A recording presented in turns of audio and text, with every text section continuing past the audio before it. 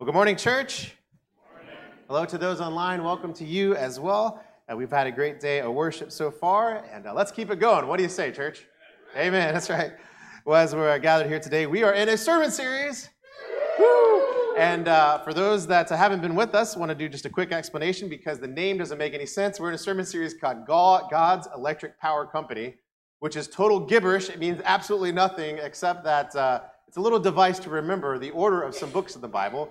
Specifically Paul's letters on the order that they're in. And so G for God's is actually the Galatians, E is actually the Ephesians, P is Philippians, and C is the Colossians. And so if you've ever are at a trivia and you say, hey, these 4 books of the Bible, put them in order, you now can do that. You're welcome. I know you need that, right? Or if you're in a Jeopardy contest or something. If you do win a lot of money at Jeopardy, though, just remember the sermon series somehow in this church in that winnings.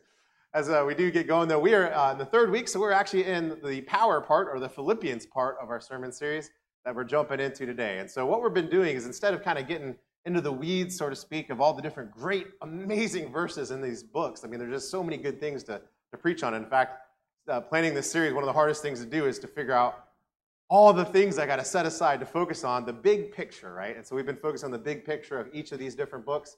And specifically, all the issues that are kind of around that. What was it written? Why was it written? And all those different things that we'll jump into here today. But first, we got to understand, again, not every church is the same place. The Mediterranean world, especially where Paul is writing all these letters, is very diverse. It's very different wherever you go. And this is where the Philippi is what I'm trying to say, the church of Philippi. It is in what we call modern-day Greece, that specific part of Greece that's Macedonia that's up there, kind of off that kind of peninsula, but up towards the mainland. And that's where it is. Now, it's a very interesting place because unlike some of the other places that we've seen so far, Philippi was actually a full-on Roman colony. Specifically, it was a colony that was set up and designed to be basically Rome in another place, right? And so if you were there, it acted like Rome. It was Rome. It was everything was to do with Rome. And in fact, if you ever served in the army, part of your retirement was to go live in a place like Philippi. And so you can imagine this place is, when they say anybody is Lord, it is Caesar is Lord. No one else gets that claim. It is hardcore, big thing. And the gods are the gods of the Romans, and the people act like Romans. They dress like Romans. They do everything like the Romans do because, guess what? They're Romans. It's a Roman colony. That's exactly who they are. And there was a lot of military service, a lot of nationalistic part of kind of pride, if you will, a lot of veterans, if you will, would retire there and be living their life and their family and be given land there. And so it was a very big place to be, yay, Rome, Rome, Rome, Rome, Rome, right? And so when Jesus comes along, right, or not Jesus himself, but Jesus' followers come along and say, hey, Jesus is Lord, you can expect there were some issues, right, in such a context, in such a setting. And of course, we do hear about that. But we want to focus on this question. So like big picture-wise, why is Paul writing this letter again? Because again, we want to remind ourselves this, is that Paul is going through great lengths. And any church, any letter that's written, any documentation that's written in these times is extremely expensive. And not everybody can write, so they're almost positively hiring a scribe to write for them if they're not even a believer was there to actually could write and do these things. And then they had to actually pay someone to deliver it and send them to go and deliver these things. And so, of course, what happened in those days is if you could go in person, if Paul could get there himself, he'd just go, right? If Paul could send a designated person on his behalf, someone that he trusted and knew would do the right thing or solve an issue or a problem, he would just send them. And so when we get the letters of the Bible, basically those 2 things haven't happened, and the third option is I'm sending a letter, right? And so through great cost and great effort, and these things are drafted over and over again before they're actually sent. It's a huge, long process, but they are sent, and we still have record of these because the churches shared them with each other. Not only did this letter go to the church in Philippi, they said, hey, these are really good. Let's copy them and send them off. And so they sent them to all the churches. And, within a couple of centuries, every church around the whole entire Mediterranean had copies of letters such as these because they were found to be so valuable and so needed in the world. And they explained the gospel in so many different ways. Now, the church of Philippi is just like Ephesus. There's a bunch of stories in the Bible about the church and its growth there. For instance, if you go to Acts chapter 16, you'll see, let's slide real quick there. Go to Acts chapter 16, you'll notice a bunch of different stories that happened actually in the gospel getting to the church in Philippi. This is actually a picture of the kind of amphitheater that was there. Was again a Roman colony, so they did all sorts of things like Romans. So they naturally had a big, huge amphitheater where all sorts of events would take place and things like that. And it's a great place to go see ruins if you're ever going around and seeing stuff to go over there and see it. But what happens actually in the story is Paul is given a vision. And he's sitting around, he's actually kind of more like over in Turkey area, and he's given a vision, and it basically was somebody in his vision saying, hey, I'm from Macedonia, come share the gospel with me. And so he wakes up, and guess what he does? Gets on his journey, right? And he gets up on his horse, or if you will, his chariot, if you will, or his boat, if you will, and goes straight over to the Macedonian area. When he gets there, he goes to different places, does different things, but one of the people that he meets is Lydia, who is a dyer and seller of purple cloths, which means that she is a very wealthy, a very influential, a very big person in the world to know. She is someone that has a lot of authority, a lot of power, and all these different things. And it says that when they came across these people that were dyeing purple dyes, that there was a bunch of women, and they heard the gospel from Paul, which is telling because they actually, they intermingled with Paul and when he came in there. But then they also said, hey, this is great news. And they said, hey, come to our house. And so they actually started a home church in those houses of the purple dyer, the cloth dyers, if you will, in that day. And so this church starts off, actually, normally it would just kind of start off in Jewish kind of context and things like that. But this church started off by people hearing the gospel and saying, yes, this is good news. But not only that, but there's a whole bunch of other stories. There's a whole story about a fortune teller and a spirit that you can go look up. There's the story also that Paul gets put into prison and his comrades. And there's the whole story of the jailer who, there's this whole kind of thing where the God works in these great ways, and the jail is opened up, and Paul could have just walked right out. But he doesn't. And so the jailer shows up and he sees the door open, and he knows his life is dead, because if these prisoners have escaped, it's his life on the line. That's how this works. And so he gets there, and Paul and them are still there. And they're singing hymns. And he's like, who are you guys, right? And so Paul and them are able to share the gospel with him. His life changes. His whole house gets baptized and gets into the faith. And God's just doing amazing work all around in these stories. You can go again and read about it in Acts chapter 16. And so Paul, again, just like the Ephesians, had a very deep relationship with the Philippians. They were very known to him. And in fact, when you read through this book, you'll notice a few different times he really mentions them in some great, amazing ways. This is a church that's doing everything right. And in fact, Philippians is one of my favorite books, actually, and a bunch of different reasons for that. But when you read through it, it's just one of these great books that Paul is just constantly just extending joy after joy after joy. It's like one of these books of just joy. If you want some joy in your life, read some Philippians, right? Just find it out, just open it up and start reading. But I also like it because it's kind of a master class, if you will. And I'll get to that in just a minute, what I mean by that. Now, when Paul writes this, just like when he's writing Ephesians, he's actually in jail. You remember what he said to the Ephesians when he was in jail? He said, hey, I'm in jail. And he said, don't be discouraged. In fact, if you don't want to be discouraged, show me that you're not discouraged. Live in these ways. He gave him a whole list of things that they were supposed to do. What's interesting is that when he writes to Philippi, the message isn't just nuanced. It's almost categorically different and deeper, I would say. We'll see that here in just a minute. But for instance, we know this because Paul writes, like for instance, in this verse, he says, in 4:18, he says, I have received full payment and have more than enough. I am amply supplied now that I have received from Epaphroditus, that's a person, the gifts you have sent. They are a fragrant offering and acceptable sacrifice pleasing to God. In other words, what has happened in the days is, remember, if you're in prison back in this time, you're not really in a jail, or you're not in prison if to say that you're for your life. You're waiting your kind of coming to the court and actually getting your verdict. And you weren't supplied food. If it was cold, you didn't get blankets. Nothing happened. You relied on people coming to you and bringing you things. And so what has happened is Paul is in jail. As we read through this rest of the book, we understand that. And what has happened is the church in Philippi has sent gifts, as in monetary gifts and things to supply Paul, if you will, to Paul while he's in prison. And Epaphroditus has come. He's the person who's brought this. And we read in it that Epaphroditus actually got sick on the behalf of this journey, almost died and things like that. And Paul reports back to him, hey, he's doing fine. He's doing great in this book and all these different things. But he reminds him, hey, I got this gift. And it's a pleasing and great, beautiful thing. And so one of the primary reasons why Paul writes this letter is he's writing to a church that's doing everything right. And he's saying, thank you. He's letting them know, hey, I received what you sent, and it's more than enough. It's super generous. It's such a blessing. You don't have to send anything else. I'm good, right? We got this, right? Thank you so much. And you're providing this. And not only that, but Epaphroditus has been faithful, the person you sent to bring these gifts to me. He not only got here and you heard he was sick, but hey, he's okay. And so all these things are why Paul's writing back in this time to this church. But of course, Paul being Paul didn't just say, hey, thanks for the gift, Paul, right? He's like, whoa, I'm already writing to him.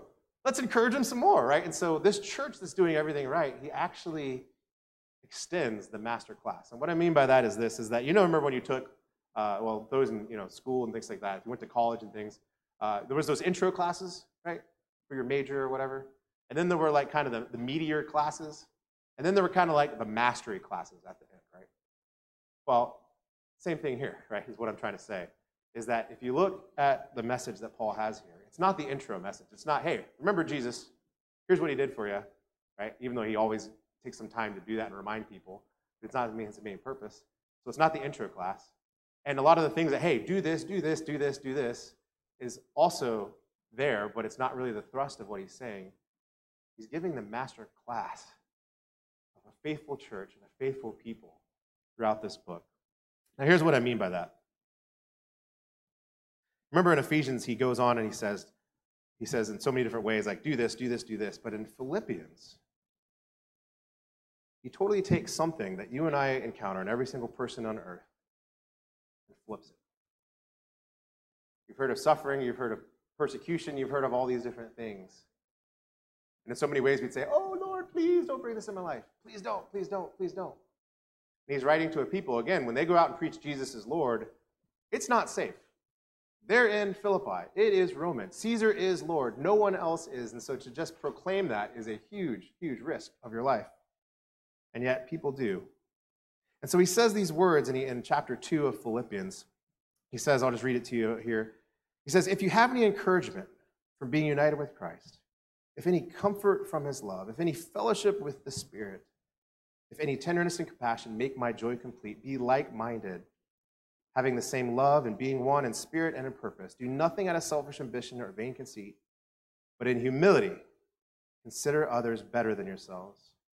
Each of you should not only look after to his own interests, but also those of the interest of others, which again, okay, so do this, do this, do this. And then he goes, here's why. And he reminds us who Jesus is and what Jesus has done. And so he quotes, he says, your attitude should be the same of Christ Jesus, who being the very nature God, did not consider equality with God as something to be grasped, but instead he made himself nothing, taking on the very nature of a servant, being made in human likeness, and being found in appearance as man, he humbled himself and became obedient even to death on a cross. Therefore God exalted him to the highest place and gave him the name that is above every other name, the name of Jesus. Every knee should bow. Caesar doesn't like that, by the way. And in heaven, on earth, and in under earth, that every tongue confess that Jesus Christ is Lord, to the glory of the Father. And then he goes on and he says, hey, if you do this, you'll shine like the stars. Now, did you see what he did there? In this, he wasn't just saying, hey, do this, do this. He's saying, be like Jesus. And specifically, how do you be like Jesus? You don't grasp for power.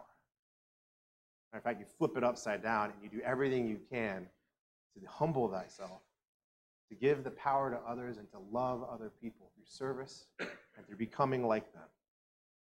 He goes on and he says many times in this book, hey, be like me. And he's doing the exact same things, and he even redefines suffering. He says, yeah, I'm in chains. But you know what? That's okay. Because to live is Christ, to die is Christ. If I go before the authorities and they kill me, it's to my gain. I'm with Jesus. If I don't, it's to your gain, because I'm here and I get to keep preaching and doing different things. Everything is for Jesus. And he goes on and he talks about the sufferings that he's encountered. He says, hey, I've encountered all sorts of stuff. I've encountered being hungry. I've encountered being weak. I've encountered being strengthened and all these different things. And yet I know this truth. You guys know this verse that's quoted often in Philippians 4:13. In the context, he's saying, I can endure all things through Christ who strengthens me. In other words, when he's given this master class, he's saying, be like Jesus. Empty yourself. And he's doing this very thing. He's emptied himself to where he's in jail. Epaphroditus, he gives the example, has emptied himself to where he almost died because he got sick. He gives the example of Timothy, who's emptied himself to where he's been faithful with God's church. And in fact, we read on in later chapters of Paul's letters that Timothy is kind of like the torchbearer of Paul later on when he's chosen by Paul sort of carry the carry the torch that is for many different churches in his letters to him. You see, God wants us to empty ourselves. Again, that image, that's so amazing. And in the midst of all this was a church I just looked up. Every now and then I like to look up what other churches do for their PowerPoints, and I just grabbed this and ripped it off. No idea, because they just have their symbol, so I have no idea who to give credit to. But I loved it, because it just says Philippians. And it's a little kid, of course, in their boots in the rain. It's raining and all sorts of crazy stuff's going on. But you know what a kid does with rain? Sees an opportunity, right? And what Paul is saying is, hey, your sufferings, when you get persecuted or when all those things happen to you, rejoice, because you're like Jesus. He says again, this is a book of joy. If you read it, he's saying, hey, all this stuff's going to happen to you, but rejoice because you're being like Jesus. You're being like Jesus. It's full of joy. And this great irony that happens in life is that you would think the way in our world, the way to joy would be to get as much as you can, excel your job as much as you can, get all the things that everybody looks at and says, oh, we need that, we need that, we need that. And Scripture says, no, rubbish. Empty yourself for joy. Serve other people for joy. And do amazing things. We don't have time to talk about it today, but just another quick note. There's some interesting things to think about in the consequences of, we looked at kind of the idea of what it means for the church when Paul writes different letters, because he mentions in this letter a bunch of different women who are leaders throughout the story. Also in Acts, we read about it too. And so one of the things that we have to look at this book, and whenever we read interpreting Scripture, is you have to take this book with other books and put them together and try to figure out what Paul is saying. So sometimes when we quote Paul in some other books, you have him saying this, but he doesn't say that to the Philippian church. And so there's some interesting things, especially with the role of women and the role of ministry and their role and their faithfulness in the church to discuss, and it's beyond today's Scripture, but just to make mention of it here today. But if we're going to take one thing from Philippians, it's be like Jesus. Humble thyself, even through suffering. Because that's when the Lord is lifted up. That's also when you find joy. That's also when life to its fullest and its truest becomes part of who you are in the lives around you as well. Let us pray. Lord, as we're here today, we thank you so much again for your love. We thank you so much for being in this room. God, it's not an easy thing to humble ourselves. It's not an easy thing to not seek power or comfort or all the creature things of this world. But Lord, we know that when we don't pursue those things and instead pursue loving people, when we pursue emptying ourselves and helping others, when we pursue being the best we can be for our family and giving our kids the best attention we can, when we do our work to its fullest and actually try to improve the people's lives that come in or out of whatever we do for our work, when we faithfully be part of our friends' lives and be there for them when hard times come upon them. For all these things and much, much more, Lord, we know that you're honored. So God, again, we take these steps of faith to become like you. And not just do actions that are Christian-ish, but actually be like Jesus. So God, to bring in the kingdom of heaven to this earth. We pray all this in Jesus' name. Amen.